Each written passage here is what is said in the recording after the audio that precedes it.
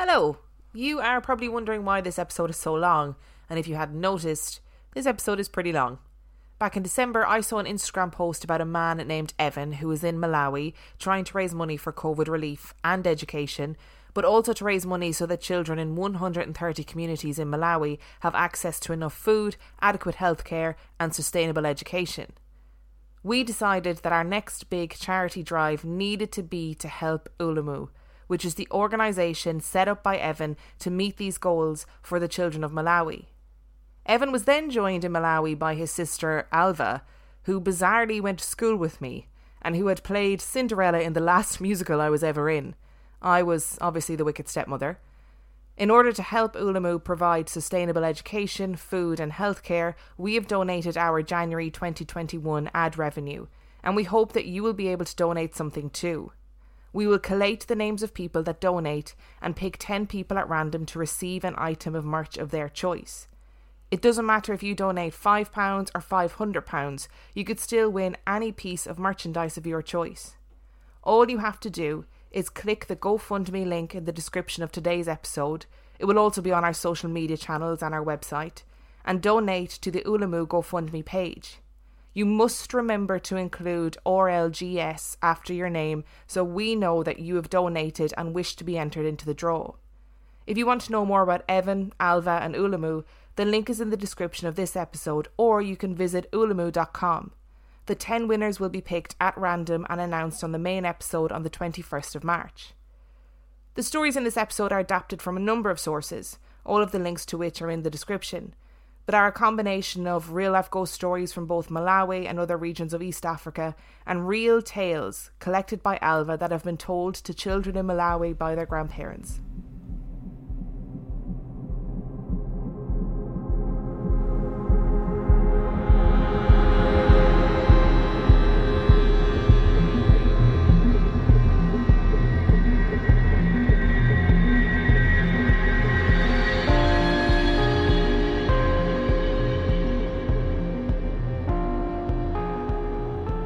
Hello and welcome to episode 120 of Real Life Ghost Stories. How you do? To kick things off this week, we need to thank our newest Patreon subscribers. We would like to thank Saida Khan, Natalie Solomon, Jessica Ruiz, Heather Munson, Stephanie Lorenko, Charles Thornton III, Alexa McDermott, Michaela, Jake Bradshaw, Olivia Auld, Green Queen, Gladys, Laura McLaughlin, Amy Dreyer, Ali Clark, Rebecca Mulder, Maricela Keenan, Stephen Smith, Ruben Henshaw, and Asta Woods. Thank you so much for being our Patreon subscribers. We love you and we appreciate you every single day. We surely do. We also have loads of birthdays. Well, we don't. Loads is a very, very dramatic over-exaggeration. We've got 3 birthdays this week. First of all, happy birthday to the lovely Sarah, who is 7 years old today. Happy birthday, Sarah. We would also like to say a big happy birthday to Stuart Willis from Charlie, the kids and the dog, but obviously, most importantly, from me, Dan and Tiny Bim. Happy birthday. And finally, happy birthday to our lovely Carmen. Carmen is what I like to call the night admin on the Facebook page, which means when I'm sleeping, she's awake because of the time difference.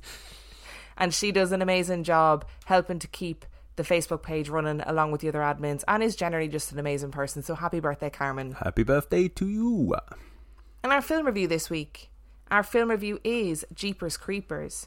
Jeepers Creepers was released in 2001. It has 6.2 out of 10 on IMDb and 46% on Rotten Tomatoes. Would you like a synopsis? Yes, please.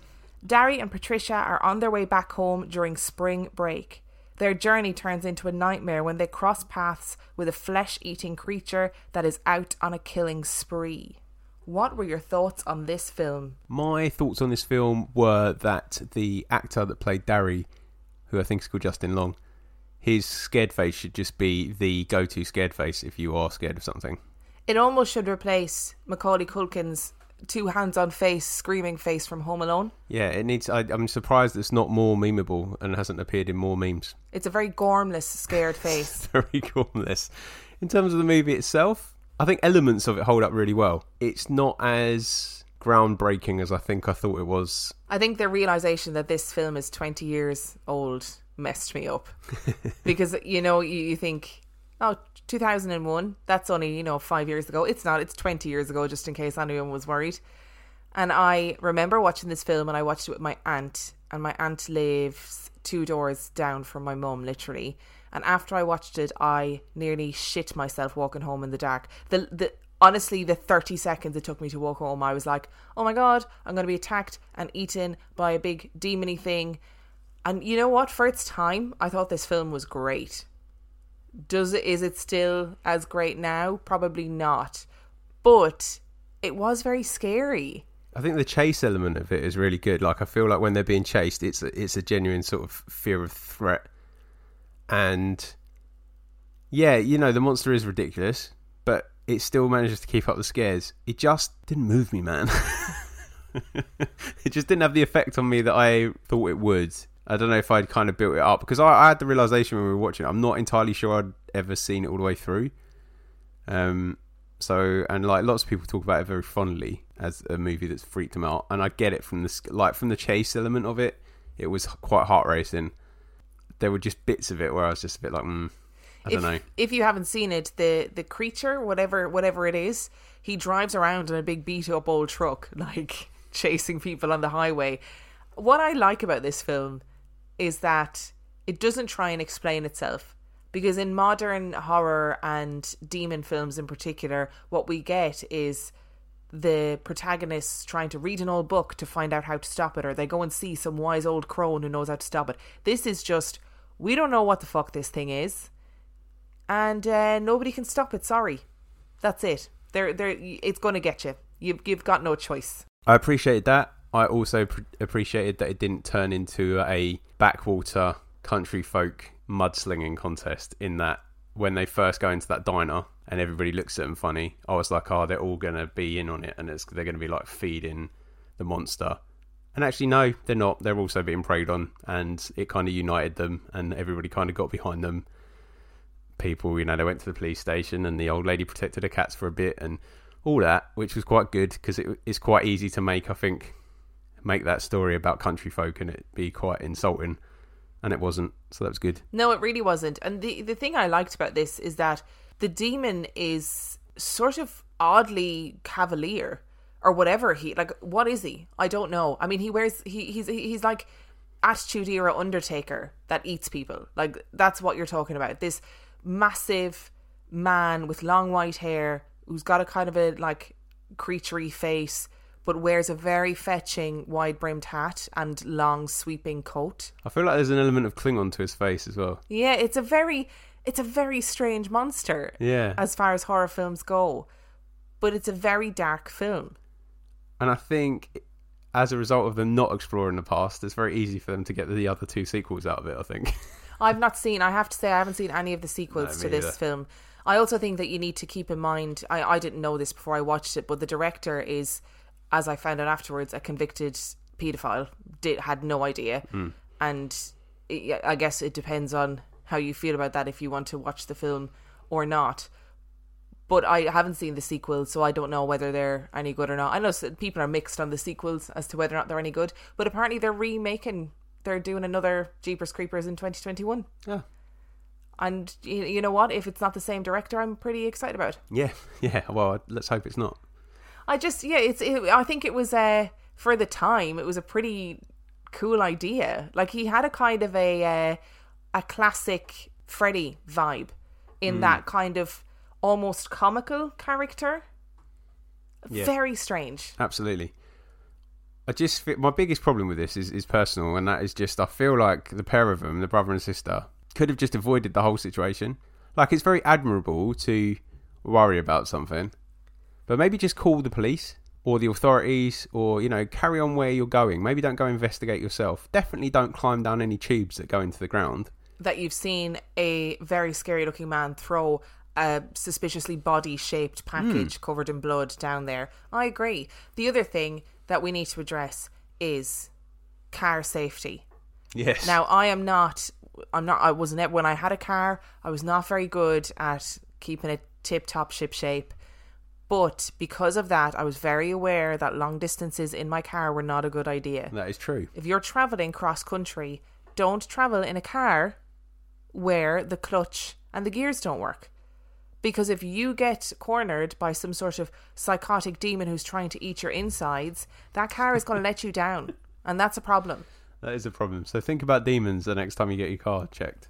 Yeah, think if you're going to buy a car, think, can I outrun some sort of demon in this car? That's the question. This demon is fast. He might have a vehicle. He might use his wings. Who knows? Yep. But can I outrun him? If I can, brilliant, get the car. If you're worried that it's not going to sustain that level of journey, then don't get the car. I'm with you on that. So what would you give this film out of 5? 3, I think. I think 3 is pretty fair. I think for nostalgia reasons, I want to give it a 4. But for nostalgia reasons. Yeah. Because it really scared me as like a 12-year-old. It's like the chase bits are terrifying because I feel like someone that, you know, it took me a long time to become less of a timid driver. And I'm still quite timid. So to be in that situation would be quite horrifying. I don't feel like they react in the best way. I feel like they just keep going for way too long. Like, just pull over. Yeah. That aspect works really well. I'm just not entirely sure the rest of it holds up amazingly. And exposition. I like a little bit of exposition sometimes. Which brings us to our stories this week. And we're not talking about the creature from Jeepers Creepers. There was no connection. Only that somebody mentioned it on the supergroup and I wanted to watch it again. I'm pretty sure it's made up lore as well, like it's not definitely made up lore. But we are going to talk about 3 stories today. Okay. And I am excited about them because I know that they are 3 stories that you have not heard before. And as you've heard at the top of this episode, this is kind of like a charity episode. We're trying to raise money for Ulamu. So the stories that you're going to hear today, some are from South Africa, some are from East and South African countries, and the little moral tales are from teenagers in Malawi who the tales have been sent to us by our friend Alva. So, are you ready? Oh, I don't know, because this is opening a whole different can of spoop, and I'm not sure I'm up for it. Malawi is a landlocked country in the southeast of Africa, and 1/3 of its area consists of water in the form of Lake Malawi. It is known as the warm heart of Africa because of the nature of the people that reside there.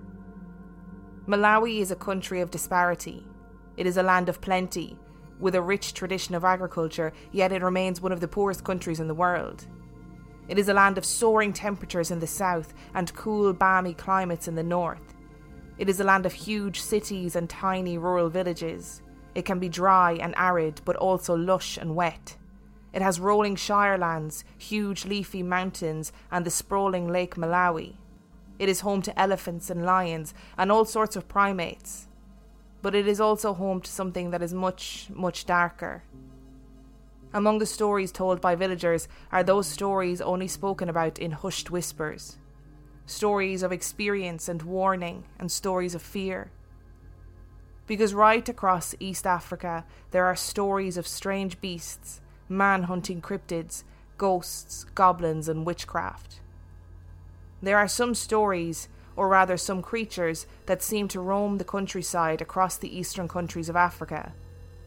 And one of those such creatures is the Tokoloshe. Miriam had settled her daughters in for the night, and was herself finally getting to sit down in peace and watch some Nigerian movies on TV. It was a Tuesday night, and the day had been long and tiring, and this was the only time Miriam had to just do nothing. The film she was watching was vaguely entertaining, but it was the exact sort of mindlessness that she needed this evening. While she was watching, Miriam became aware of a strange sensation that was not caused by the events unfolding on the screen. A hot, prickling feeling was spreading across the back of her neck and making the tiny hairs stand on end. Was she ill? Was she coming down with something? She stopped focusing on the television and began focusing on what was happening to her body. The hot prickly sensation was spreading and becoming more pronounced when she suddenly realised what it was. She was being watched. Miriam whipped around, assuming that she was being spied upon by one of her girls, but the sitting room was decidedly empty. There were no giggles, no footsteps scampering back down the hallway, and no heads peeping around corners, but she knew that she was being watched. And she also instinctively knew that she was being watched by something that meant her harm.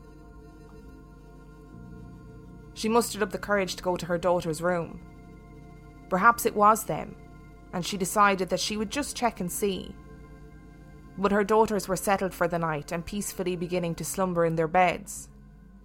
She sat on the edge of her daughter's bed, quietly taking a moment to gather herself, but completely unable to shake the feeling that she was being watched. And then she heard it. Soft at first, but unmistakable. It was the sound of someone in the attic readjusting their weight on the creaky beams. She could tell it wasn't rodents. They had had mice up there last year, and the sound of their scuttling across the roof was nothing compared to the slow and deliberate movements that she was hearing now. She held her breath and stared up at the ceiling. Her children were soundly sleeping. Then suddenly whatever it was scuttled heavily from one side of the roof to the other. It definitely wasn't a small animal. Miriam was gripped with a sudden fear that this creature was completely aware of her movements, but was also looking for something. Her eyes flashed momentarily to the entrance to the hallway, where the trapdoor to the attic was. And she knew in her heart that this creature was looking for a way down. Her mind raced, and she made the split-second decision that whoever or whatever was in the ceiling was not coming down, no matter what. She launched herself off the bed and grabbed an old golf club that was perched against the door frame. Whatever was in the ceiling matched her movements and bounded clumsily towards the trapdoor. Miriam waited beneath the trapdoor for the intruder to make its way down, but there was nothing. Only a thick, heavy silence that hung in the air.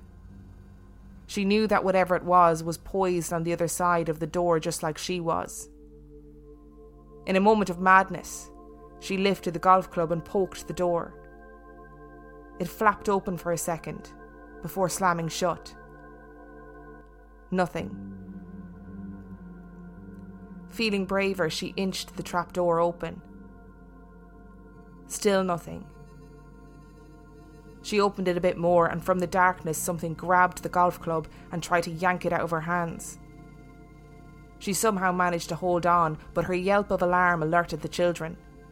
She screamed at her daughter to blow the whistle to alert the community. There were intruders in their house. The daughter blew the whistle. Long and sharp, the shriek pierced the silence of the night. They could already hear the sounds of neighbours rustling outside and calling to one another. Miriam shook the golf club as hard as she could, and eventually it was released, and she hooked the club over the open trapdoor and tried to pull it shut. But whatever was in the attic wasn't ready to give up, and was holding the trapdoor from the other side. The neighbours burst in, and the trapdoor slammed shut. Miriam sobbed in a crumpled heap, and told the neighbours that there was someone in the attic who had tried to get in. She told them the story, and they all came to the conclusion that thieves were trying to get in through the attic. There had been an incident in a nearby village where thieves had resourcefully cut a hole in the attic wall and wormed their way into the house. Some men braved the darkness and searched with clubs and bats ready. But there was no one up there, and no sign that anyone had been up there. The police were called and arrived. They took statements from Miriam and her children and searched the attic. They concluded that there was no one there, and there was no way that anyone could have entered without leaving a trace. The police and the neighbours left at 3:30 a.m, and Miriam and her children turned all the lights on in the house and huddled together in the one room. Miriam lay on the bed with her golf club tightly gripped in her hand. She looked over at her children, and though they were huddled beneath their blankets, she knew that they too were also too frightened to sleep. After what seemed like hours, she began to drift into sleep, but a sharp rap made her sit bolt upright. Did she imagine it? No, there it was, and knocking on the trapdoor to the attic. Except they'd left the trapdoor open, so whatever it was trying to get her attention. She felt the hairs stand on the back of her neck again, and though she really didn't want to look around, the need to see what was making this noise was far greater. Although Miriam had a terrible feeling that she already knew what was lurking in her attic. She took a deep breath and turned to face whatever it was that so desperately wanted her attention. The dark hole in the ceiling was black and empty, but she felt the air escape from her lungs when a pair of eyes peeped over the edge and looked at her. It wasn't frightened. It didn't duck away when it saw her watching. Instead, it poked its head out further. Its face looked almost human, but not quite. It smiled an open-mouthed smile, revealing sharp, pointed teeth and gums that were black as the night. With its mouth stuck open in a smile, she could see that the creature had no tongue, and yet it managed to growl a curse word at her. She was suddenly filled with an incandescent rage at the disruption that this creature had caused her family that night, and she flew from the bed, golf club in hand, ready to beat the creature senseless. But it scuttled away into the darkness of the attic. Again, Miriam alerted her neighbours, and they readily agreed to check the attic again, and again nothing was found. They stayed with her, and again the women in the house witnessed the creature peer out of the attic, but the men saw nothing. The next morning, perhaps for the first time ever, the children were desperate to get to school. Miriam knew that she was dealing with a Tokoloshe. Her neighbours knew it too, but they did not know how to get rid of it. The men searched the attic. They ripped out the roofing, but there was no sign of any intruder. Miriam procured some local herbs and asked the men to burn them in the attic, and for the first time the men both saw and heard the Tokoloshe. The shadow of something large crawling on all fours whipped past them and disappeared into the darkness of the attic, and then the police arrived, yet again. No one had called them, but they had something that would help Miriam. The police officers explained to Miriam that they had believed that she had a Tokoloshe the night before, but they did not want to frighten the children even more, and had returned with a man that they believed could help her. The man was accompanied by 2 other men and a woman, and he solemnly entered the house and asked the police to accompany him to the attic so that he could not be accused of any trickery. He wanted the police to see exactly what happened. He brought with him a mirror, which he placed at the entrance of the attic. He completed a complex ritual involving maize and a chicken egg, and then he left. But nothing changed. Still, Miriam and her neighbours sat outside the house and listened as the Tokoloshe scurried around in the attic. Another neighbour arrived and asked if he could perform a ritual that had been passed down from his mother. Miriam agreed. She was in trouble, and what choice did she have? She wanted this creature gone. The man completed a ritual in the house that consisted of Christian prayer and ancient techniques passed down from his mother. He was followed closely by Miriam and a huddle of neighbours who silently watched his every move.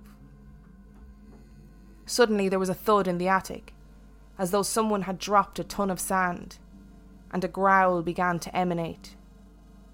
Some of the neighbours fled as the growl became so violent that the ceiling shook.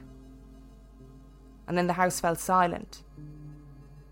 The atmosphere changed, and Miriam knew that the Tokoloshe was gone.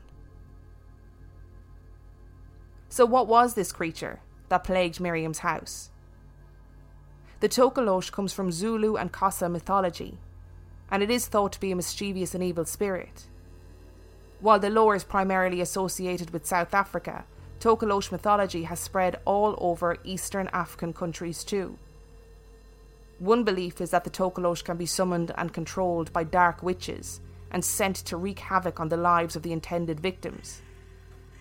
In the case of Miriam, which was a very real story, she is a Sangoma, which is a white witch, and it is believed that others who were jealous of her success sent the Tokoloshe to torment her.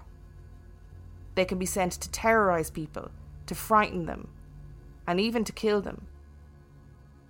The Tokoloshe descriptions seem to vary greatly from region to region, but they can be held responsible for any number of issues from livestock deaths to divorce, although there are very clear indications as to where the legend of the Tokoloshe grew from being a mischievous imp to something far more sinister. Many centuries ago, Zulu and Xhosa people were suffering from an epidemic. People were dying in their sleep, without any cause or explanation. Men, women and children would fall asleep and simply never wake up. There would be no sign of distress, of illness or injury. They would just be dead. A belief began to spring up that the small goblin creatures that were responsible for causing mischief could also have the power to kill people in their sleep. So people began to elevate their beds in order to stay out of reach of the Tokoloshe, and the mysterious death stopped. What actually happened was that the people would traditionally sleep on a bed on the ground near to the fire to keep warm. As they were close to the ground and the fire, they simply did not get enough oxygen. The longer the fire burned, the less oxygen there was, and people were simply dying of oxygen starvation. When the beds were elevated, this stopped. But that didn't stop the Tokoloshe. And to this day, many people still elevate their beds on bricks. Legends and lore still swirl, and children are warned to be home before dark lest the Tokoloshe get them. They are sometimes thought to be half animal and half human, mostly active at night, and feed off the dark energy that is created by harassing humans. The Tokoloshe is so entrenched in the mythology of East African countries that President Hastings Banda, who was president of Malawi from 1964 to 1994, even claimed to have had problems with the Tokoloshe at Sanjika Palace, one of the president's residence. President's residence. I know, what a combination of words to end on. That's a good combination of words. What's not good is I don't want to meet a Tokoloshe. I don't want to meet one.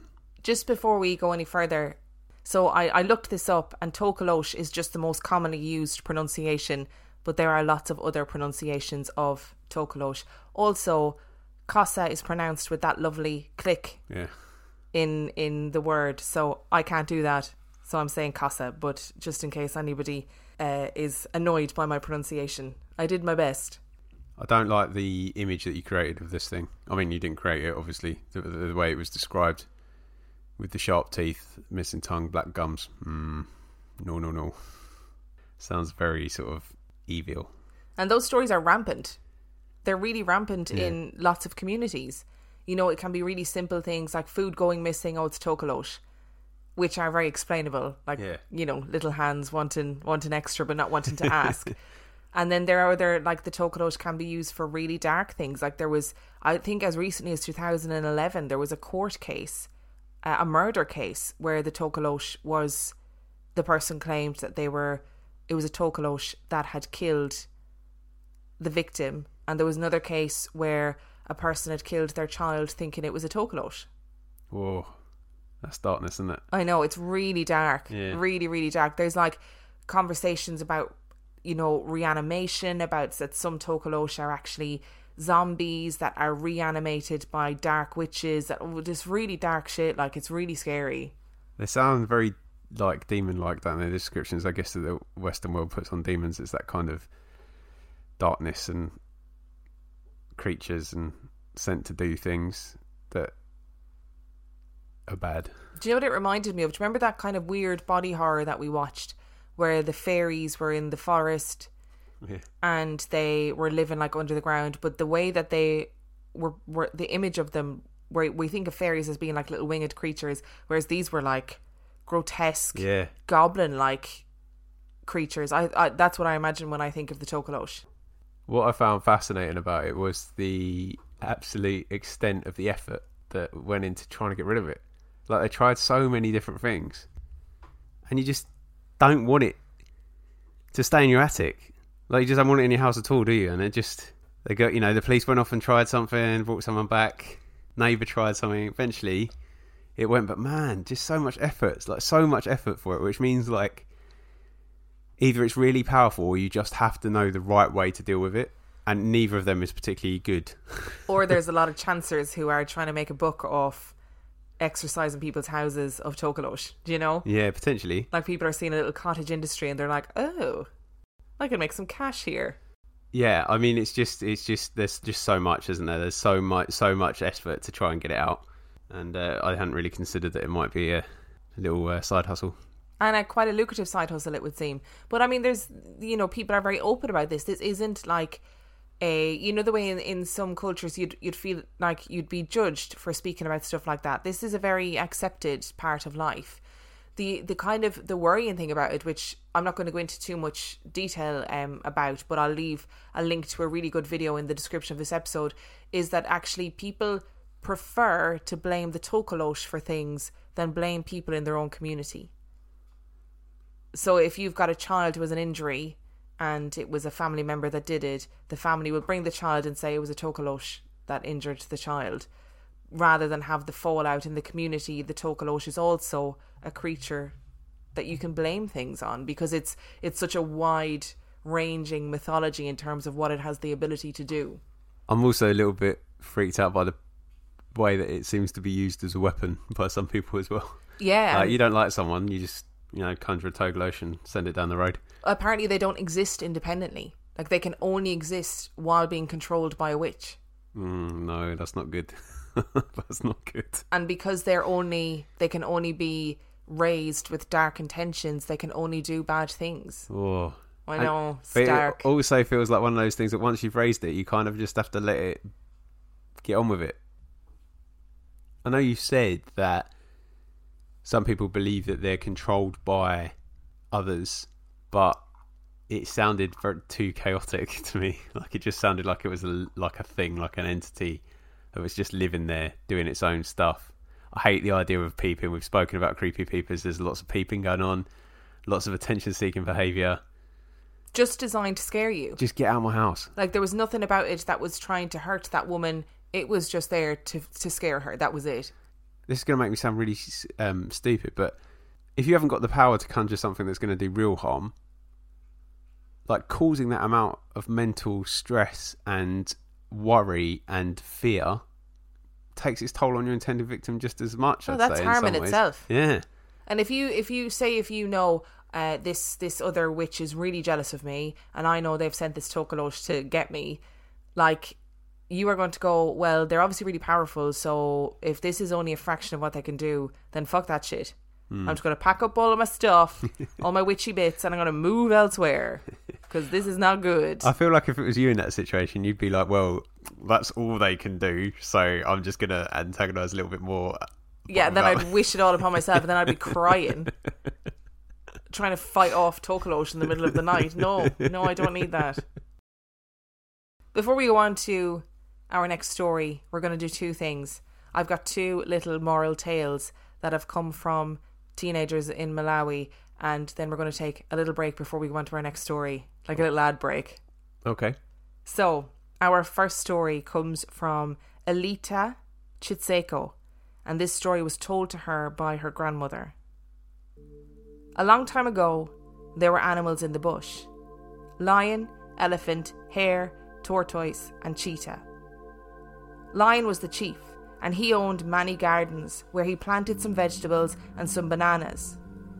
When Lion was inside his house, the other animals planned to go into the garden to steal some bananas, but when they broke in, they were met by a big man with big boots.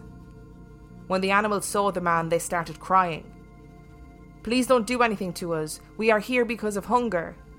But the man didn't listen and started to chase them from the garden. Startled, the animal tries to run away in different directions. He spotted Hare hiding behind the trees, gripped with fear, as he knew the man was going to beat him. Hare screamed, "Please, please leave me. I won't do it again. I won't come here again. I will make my garden like yours." The man replied, "Don't do this again. It is not good for you." And the moral of the story is, when you steal things, it's hazardous and people might beat you. a very fair moral assumption. Yes, a good moral lesson learned. No more stealing from Lions Gardens for us. No, absolutely. I am intrigued by who the big man was, though. Whatever, he was clearly a very big man if he was going to beat all those animals. Yeah. If he was going to beat up an elephant, very big man. And doesn't, like, the lion tend into a vegetable patch give it a slightly softer edge? Yeah, it does. Than we used to. Yeah, more wholesome. Yeah. More woke. Yeah. And our second moral tale comes from Amos. There were many animals in the world, but they did not have enough water to sustain life. One day the chief lion called a meeting for all of the animals to discuss how they would find water. All of the animals agreed that they should dig a well together for water. The next day, all of the animals went to work on making the well, but Hare said that he did not want to help. The chief said that anyone who did not take part in building the well would not be allowed to drink the water. Finally, the animals finished digging the well, but there was still limited amounts of water, so everyone agreed that there should be a guard at the well. The first night, Hyena agreed to be the guard. That night, Hare came and tricked Hyena with some meat so that he could drink from the well while Hyena was not looking. The second night, Tortoise agreed to be the guard, and he sat behind the well. He was so slow and still that he looked like a stone. Hare did not see Tortoise, and when he came to drink from the well, he was caught by the silent guard. The next morning, the chief judged the hare, and all of the animals punished him. And the moral of the story is, if you want rewards, you have to do the work. Again, seems fairly reasonable moral assessment of life there. Yes, it absolutely is. So we're going to take a little break before we start the next story. So if you want to grab yourself a drink, I'm currently having a Prosecco. What are you having? I'm drinking Duopolis by Brewdog, and it's very nice. And we'll be back in a second for another story. Bye.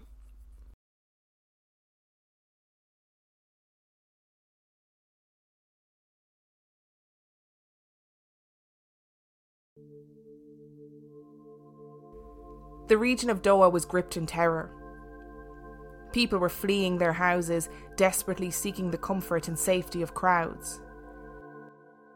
4,000 people huddled together in frightened, whispering groups in a locked town hall, while armed guards patrolled the outdoors. 3 people were dead, and 16 were seriously injured, sustaining life-altering injuries. These were not pleasant. Some had legs ripped off, and others had lost ears, noses, and arms. Something was seriously wrong in the community. It began in 2003, in early March, and the region of Doha was a peaceful mountainous region consisting of many small villages. This wasn't the first time that the village had been attacked by a mysterious beast, and they knew better than to hang around and hope for the best. The previous August, 20 people had been maimed and 5 were killed, resulting in the paramilitary being drafted in to hunt what they believed to be a rabid hyena. The villagers were not so convinced. Those who had seen the creatures talked of long, human-like back legs, not the short, underdeveloped legs and sloping back of a hyena. And besides, these people knew what a hyena looked like, and they knew their own natural predators. And many of them believed that this wasn't natural. This creature was elusive and impossible to hunt. Experienced hunters had tried, and they still couldn't track the thing down. It managed to evade them completely. More alarming was the way in which it killed. Of the 9 people that perished at the hands of this creature, they all had had their skulls crushed and their organs devoured. The first time the paramilitary claimed to have killed a rabid hyena, but no one had seen the body. And this time the killings were happening in the same way. But there was something more disturbing. Those who were left alive by choice. The creature simply attacked them savagely, and then left. With the surviving victims solemnly asserting that the creature that attacked them was not a hyena. Parks and Wildlife Officer Leonard Sifu told various news outlets that he believed the creature to be a rabid hyena, but also admitted on record that he found it very strange that experienced villagers had not been able to track and kill a rabid animal. They were not known for their elusiveness. And the animal was never found. What in the dickens is going on there? Before we go any further, if you can hear rumbling, it's because Bimmy has decided to sit on Dan's knee and is purring very aggressively. I apologise. I just don't even know where to start with that. You know, it sounds like, although obviously it's not, because the villagers are very, as you quite rightly pointed out in your story, they know what a hyena is. This isn't something that's unseen within that community. Yeah, this is the thing about these stories, is when people go, oh, it's that they mistook a hyena for some. They know what a hyena is. They fucking know. They know what a lion is. Yeah. They know what their predators are. Like, come on, give them a bit more credit than that. It's a slightly tamer version of saying the pyramids were built by aliens, isn't it? It's that kind of sort of logic, but it's reminiscent of, and not in the way that it was mistaken for anything else, but in the early sort of, I want to say 30s or 40s, when they were building the railway through Tsavo National Park, they had a period of time where the lions got a taste for human meat, and so they were just ruthlessly attacking the workers. And it just reminded me of that story. It's nothing like it, but it just reminded me of that story where there's just a rampaging beast just killing. But you can understand that as well, because if suddenly the lions have an abundance of new people who were not used to lions, that is like a hunter's dream, or a predator's dream rather. But I don't believe. I mean, maybe it was a rabid hyena. Like, what do I know? But these people would know what a hyena is, and a hyena that is rabid is going to be relatively easy to catch because they're not going to be trying to evasive and subtle. The way rabies work is it attacks so much of the brain that they don't think in the way that they would naturally. So there's no self-preservation about rabies. They're rabid. Like, they wouldn't just stop and wander back off again. Like, that's not how it works. So I'm with you on this 100%. I wasn't saying, and this isn't me challenging you, but I wasn't saying that it reminded me of that story because that's what I thought. I thought that's just an interesting anecdote that it has that kind of where it just terrorises all the people in the area, and actually that to bring people in to put the lions down, unfortunately. And those 4,000 people that left. Now, this story came from the BBC. Like, this wasn't a random kind of lore story. This was a real reported case at the time, and the BBC did a follow-up when the people eventually went back to their homes. They were struggling because those 4,000 people had left their villages without food, without clothes. They left without everything, and suddenly they were all in this town hall and had to be provided for. So it was a real scramble to try and hunt this animal, because the people were like, we're not going back. We're not going back until you kill this thing. And if you can't provide for them, you've got no choice but to go and try and hunt it, haven't you, really? Yeah, I just thought it was an interesting story. It's also interesting, the sort of, not senseless, but almost the sort of methodical picking and choosing about who it actually finishes off as well. It seems like, if it was an animal that had the taste for something, it would kill and eat on most occasions. Do you know what I mean? Like, it's not, unless it was rabid, but then again, it would be quite easy to hunt down. It just sounds paranormal to me, and I know that I say that about everything because that's who I am. But I feel like this one, Mr. Paranormal over there. Yeah, but I feel like there might be quite a few more people agreeing with me on this one, because it just doesn't make sense from my sort of understanding of wildlife, which is probably not that good. I'm no David Attenborough, but do you know what I mean? It just doesn't sound right to me. No, and there was no great history of hyenas attacking these people. So there was these two isolated incidents where there were, I think it was like August. Yeah, 6 months apart. I had to count on my fingers there. There were those two isolated incidents 6 months apart where the attacks happened in the exact same way both times. A rabbit, like the same rabbit animal, would have been dead in 6 months. It wouldn't have survived that long with the way that rabies works to break down the body. But again, if these people had like a history of rabid hyenas, like, it wouldn't have just happened in 6-month periods. Like, they would have experienced it before. They would know what rabid animals were like. Yep. And they know what a hyena looks like. And I think, like, again, this is sort of, second grade animal knowledge here. But I feel like when a predator finds a source of food, it doesn't just go twice in 6 months. It returns to the well when it needs to eat, because it's the guaranteed food source. So you'd think it would be back quicker. Yeah. It would. It wouldn't just go, well, my time is up here now. I've freaked them out enough. I'm going to fuck off now for a couple of months and then I'll be back. They won't know what hit them. It doesn't work like that in the animal kingdom. So are we thinking sort of like a Lupin-esque I don't know. creature? Because they said it had really long back legs. Because it to me, it was like a step on from skinwalker lore. You know, the way we think about skinwalkers, but we don't really hear stories of them particularly harming people. No. But we see them as being these big wolfish, kind of weirdly human creatures. I don't know. And it is the complete reverse shape of a hyena, as you said in your story as well, because the hyena has long front legs and stumpy back legs, so the back goes one way.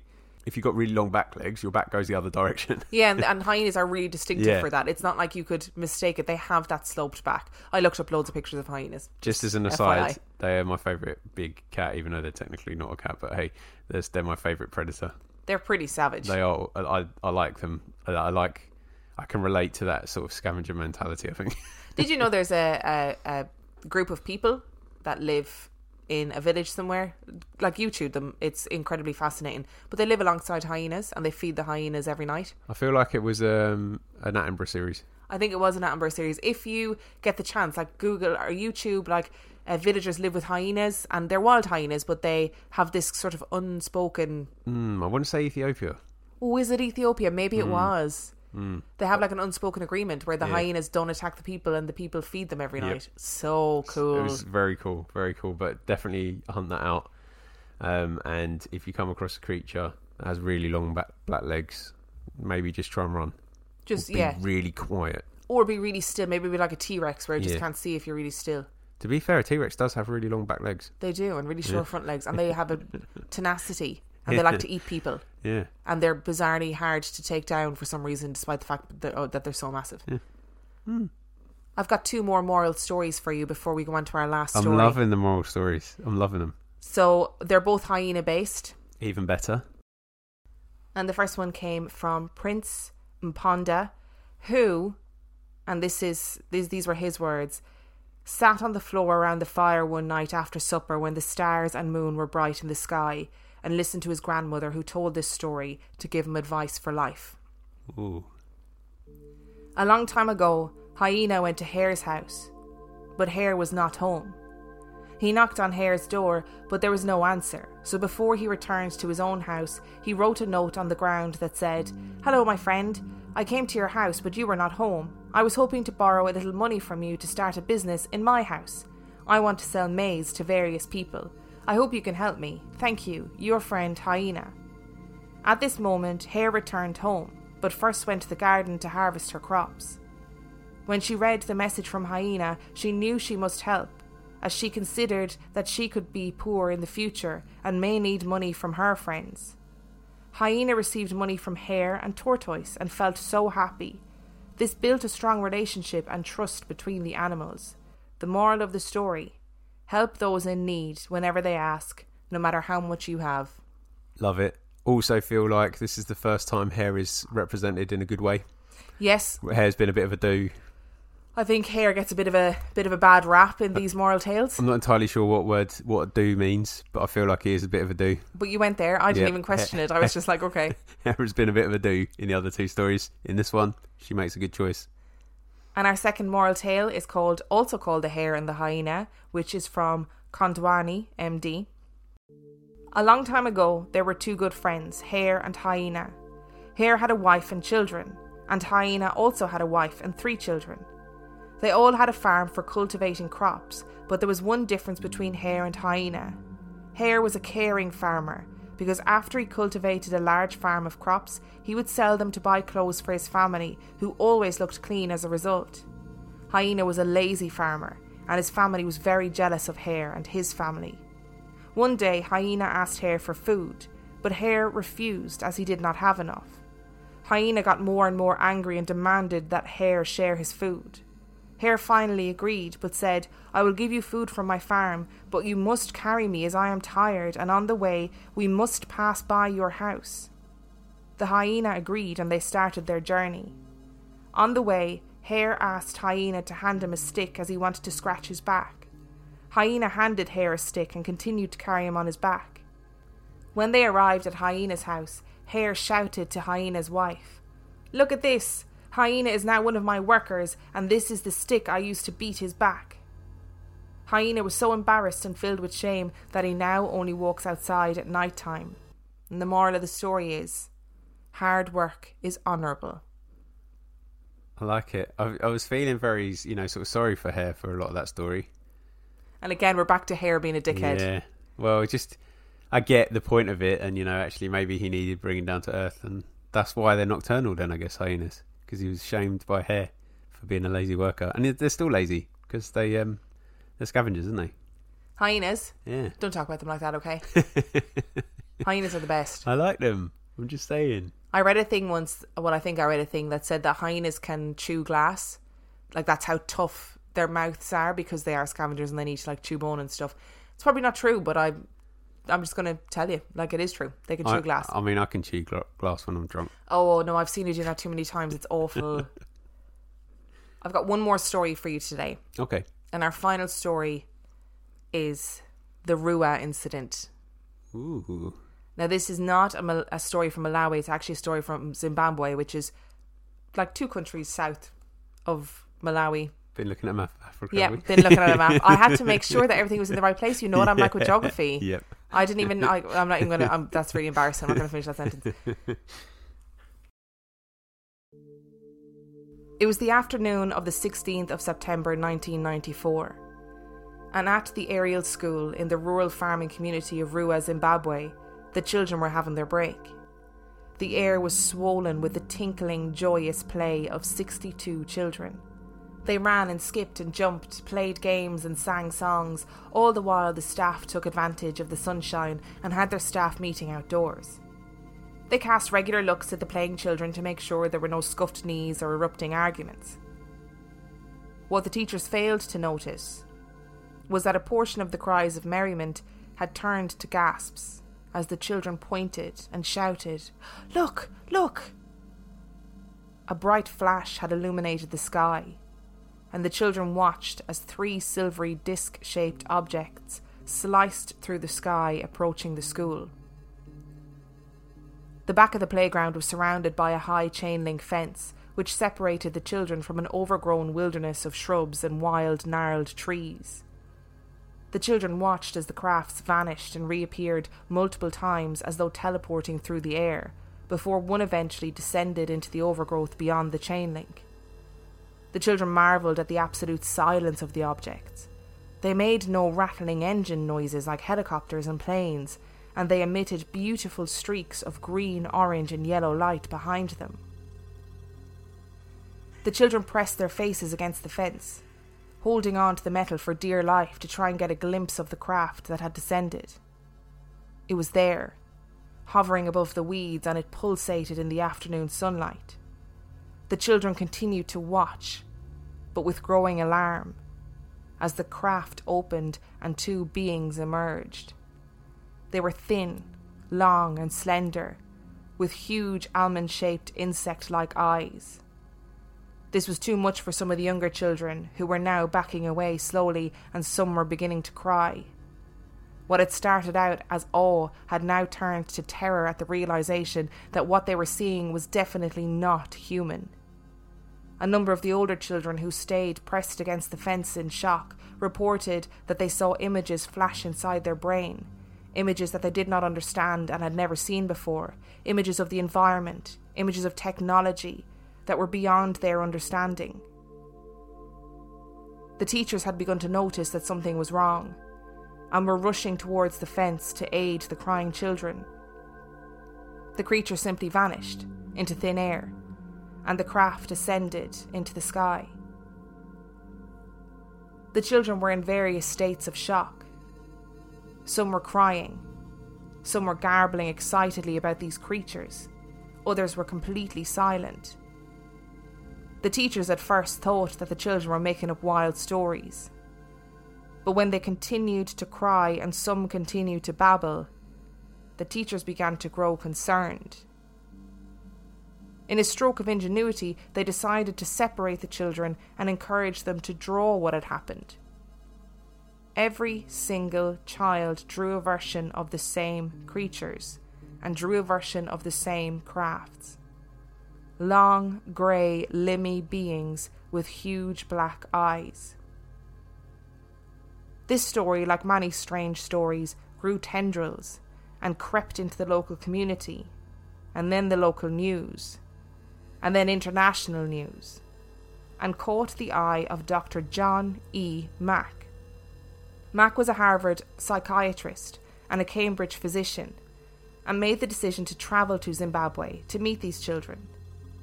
Off he went, and he spent days and days interviewing each of them and discussing their drawings with them.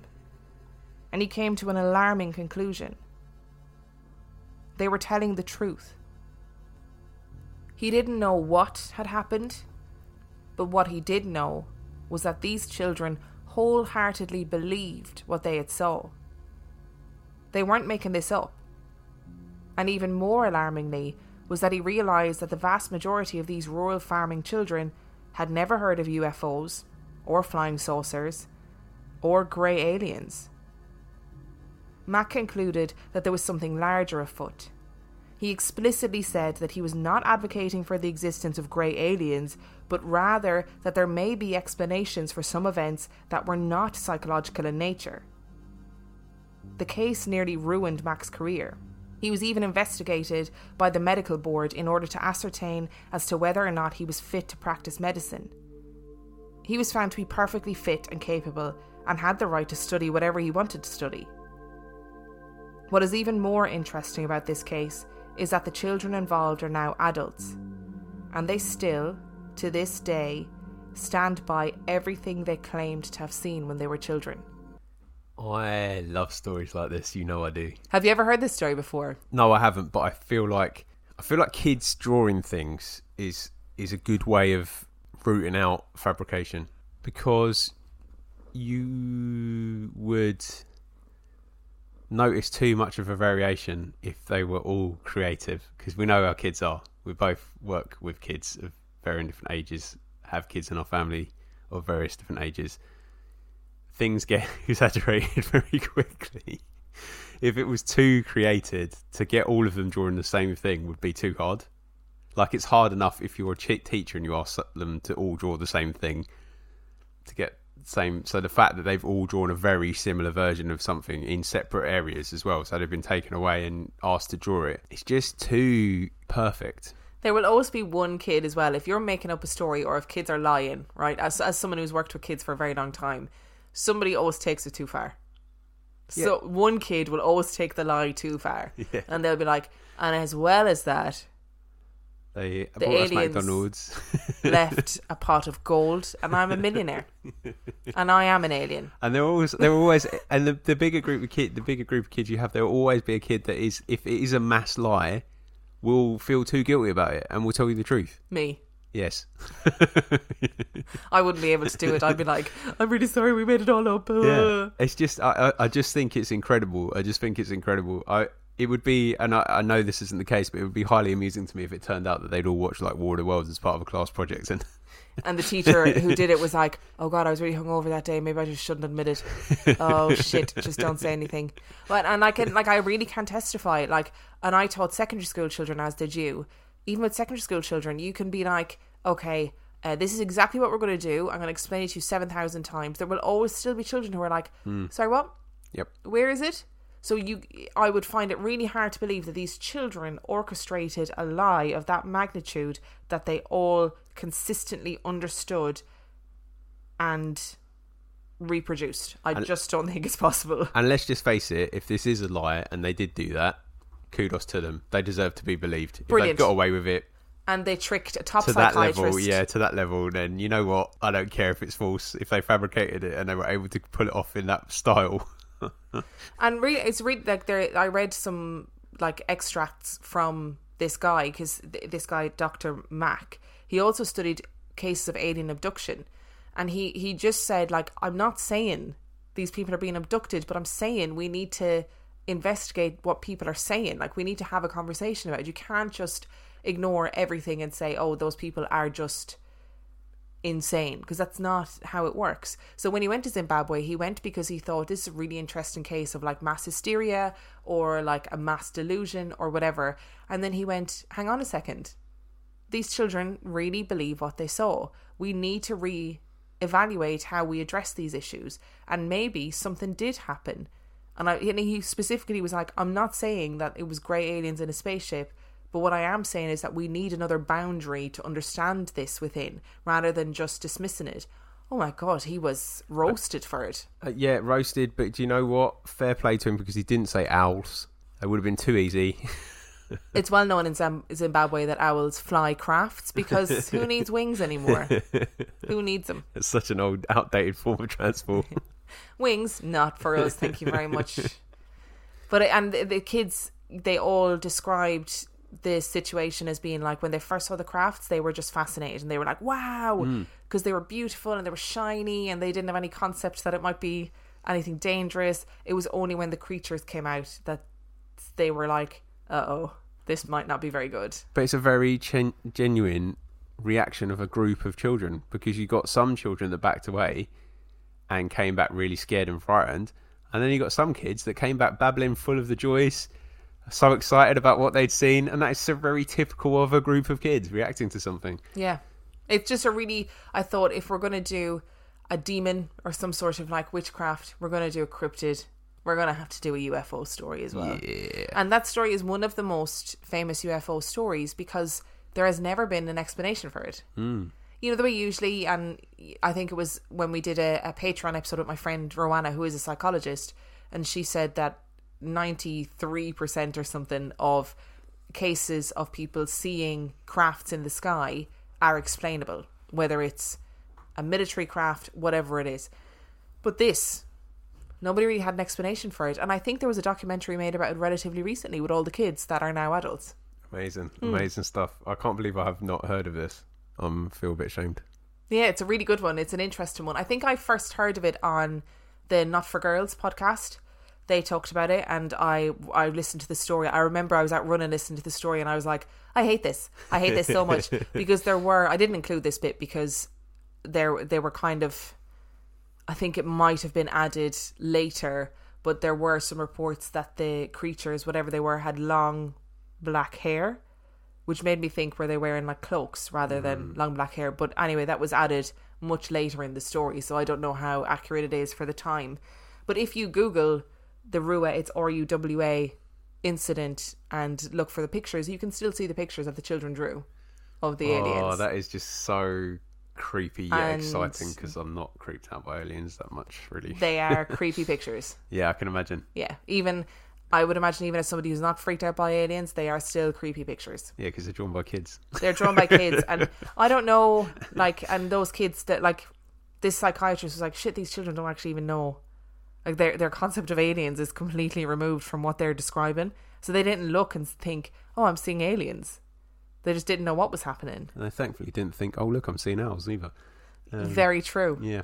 I better not mistake that creature that's definitely an owl for something else. I've got one more moral tale for you get in today before we finish up this episode. And I just thank you for listening. I know this has been a really long one. I hope that you've been able to have a drink while you've been listening, and I hope that you've enjoyed these stories. They're a little bit out there today, but I thought, you know what? We're going to try and find some stories that people may not have heard of. And if you can donate to Ulamu, which means respect, by the way, just in case anybody's wondering, then all the links will be in the description, but I'll also put them all over social media this week. And you have 3 weeks to donate. It doesn't matter if it's £1 or £100 or whatever, if you donate and include RLGS in your donation. So put your name, RLGS, at least we know that you're donating for that reason. You can have the opportunity to win a merch item of your choice. And I mean, we have shower curtains. Yeah, you can get tiny Bim shower curtains if that's your jam. Whatever you want, you can have it. The reason that we're asking for RLGS is obviously because the GoFundMe is a public one rather than specifically for us, so that's why you need to put that in, because there's obviously lots of people donating to them that don't even know who we are. Yes, so if you don't put RLGS, I'm not going to know. So you have to put your name and then like a dash RLGS or whatever, so that we can see, okay, that person is RLGS, so that person is going into the draw. Otherwise, we're not going to know. If you choose to do it anonymously, that's on you.